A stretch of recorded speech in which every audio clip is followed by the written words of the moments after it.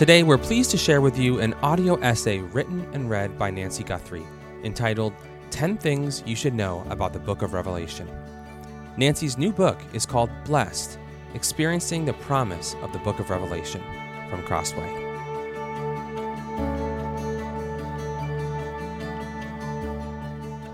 "10 Things You Should Know About the Book of Revelation" by Nancy Guthrie. Number 1. Revelation is not hard to understand. Revelation is a book that many people avoid, convinced that it's too hard to interpret and understand. Now, certainly, there are some challenges to rightly interpreting some of its vivid imagery and plentiful symbolism. It's a genre of literature, apocalyptic, that is unfamiliar to most of us, which requires that we develop some skills for reading it. But Revelation wasn't written for scholars. It was written for ordinary believers in the first century with the expectation that they would be able to understand its central message. And that means we are able to understand its central message. The challenge greater than understanding the book of Revelation may be opening ourselves up to the adjustments in our lives that this book calls for. Yet this greater challenge is also what promises the greatest blessing. Number 2, Revelation is not primarily about the future. Revelation was written to fortify believers in the first century and every century since then, to live out bold allegiance to Christ as they and as we wait for the King of Kings to come and establish his kingdom on earth in all of its glorious fullness. It fortifies us for this by showing us what God has done in the past, is doing in the present, and will do in the future to preserve and protect his people, destroy his enemies, and renew his creation. It shows us how to live out the ordinary days of this present life in ways that will matter into eternity future. Number 3, Revelation enables us to view reality from heaven's perspective. The book of Revelation is John's record of a series of visions that he was given and instructed to write down for us. Through this record of his visions, we get to see the realities of heaven and earth from the perspective of heaven. Apart from this divine revelation, we're limited to what we can see with our eyes and perceive with our senses. But with this divine revelation, we can see into the worship of heaven. We can see the true nature of things on earth, so that some things that seem valuable or beautiful, we can see that they're actually worthless and ugly. Likewise, what may seem like defeat, we can see is actually victory. And what may seem insignificant from the vantage point of earth, we can see is actually of great worth. Number 4, Revelation reorients our shallow understanding of what it means to be blessed. Revelation contains a lot of sevens, including 7 beatitudes, 7 statements regarding what it means to be blessed. And the picture of the person who is truly blessed, presented in Revelation, is completely counterintuitive. What many in our day consider to be the blessed life, a life of comfort and ease, a life filled with material things, is not true blessedness. Revelation shows us that true and eternal blessedness comes to the person who submits to Revelation's call to bold allegiance to Christ, even when it costs them their material comforts, and perhaps even their lives. Blessedness, according to Revelation, it is enjoyed by those who are living out of the righteousness that has been imparted to them by Christ and is being worked through their lives by his Spirit. Number 5, Revelation provides us with pictures of Christ that are different from the Gospels. In the Gospels, we get to see Jesus as he was when he took on human flesh and lived in this world for 33 years as a human being. Of course, Jesus is still a human being. He is the first resurrected, glorified human being. But he won't be the last. Jesus reigns now on the throne in heaven as the one who is worthy to oversee the unfolding of history. And Revelation helps us to see him as the glorious king who is going to come again as a divine warrior who will judge his enemies and set things right in his world. We get to see him as our faithful bridegroom who is coming soon to consummate his marriage with his bride. Revelation shows us pictures of Jesus, not only as the slain yet living lamb, but also as our shepherd who will protect and provide for us into eternity. Number 6, Revelation helps us to evaluate the character and content of our worship. John was invited to see into the heavenly throne room, where the triune God is worshipped in the way that he is worthy of.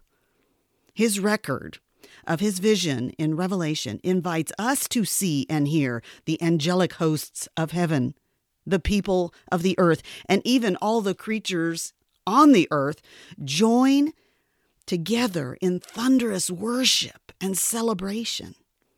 We get to hear specifically what makes God worthy of our worship. The vision invites us to evaluate the passion, the content, and the motivation of our own worship. Peering into the worship of heaven stirs us to want to align our worship more fully with the worship of heaven.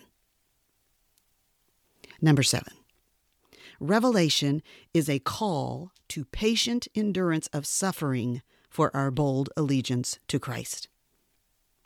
John addresses his letter to his partners in the tribulation, the kingdom, and the patient endurance that are in Jesus.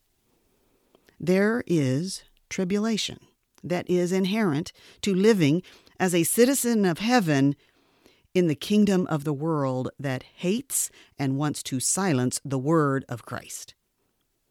If the first recipients of this letter were going to stay faithful to Christ in the midst of persecution, and if we are going to stay faithful to Christ in the midst of marginalization or persecution, we need patient endurance. The whole of the book of Revelation serves as a call to overcome the pull of the world and the deceit of the devil over the long haul of our lives. Number 8, Revelation is a call away from the world's acceptance, influence, and affluence. When we read the letters of the 7 churches in chapters 2 and 3 of Revelation, we realize that not all of the 7 churches are facing the immediate threat of persecution. Some of them are instead facing the threat of comfort and compromise that will ensure that comfort. If they go with the flow of the trade guilds and make sacrifices to pagan gods, their income and acceptance in the community won't be threatened. If they will just be silent rather than boldly witness to their allegiance to Christ, they can enjoy the benefits of Rome. But Revelation calls God's people to come out of Babylon and to refuse to be seduced by her. It calls God's people to be marked by our connectedness to Christ, not our capitulation to the beast. Number 9, Revelation invites us to celebrate rather than be embarrassed by the wrath of God. Our modern world is all for a God of love, but it doesn't really know what to do with a God of wrath. Many would like to purge God's reputation and reality of wrath, but Revelation won't let us do that. Instead, it invites us to sing along with the saints in heaven a song that celebrates the wrath of God as a demonstration of his perfect justice and righteousness. But Revelation won't let us do that. Instead, it invites us to sing along with the saints in heaven a song that celebrates the wrath of God as a demonstration of his perfect justice and righteousness. Revelation shows us that it is the wrath of God that will fall on the earth that will cleanse and purify it. Revelation provides us with a response to the question we hear asked, why doesn't God do something about all of the evil and suffering in the world? Revelation's answer is, be patient. Evil's day of doom is surely coming. Number 10. Revelation brings all the storylines of the Bible to a beautiful resolution. When we get to the end of the book of Revelation, we've also come to the end of the Bible. And what we find is a fitting conclusion. The divine author has written a number of themes into his book that find their beginning in the first chapters of Genesis, develop through the history, wisdom, prophetical books, and come to a climax in the life, death, and resurrection of Jesus.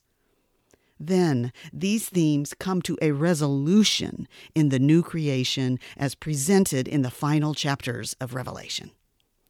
The marriage that began but faltered in Eden is consummated in Revelation. All of the children of God receive their promised inheritance.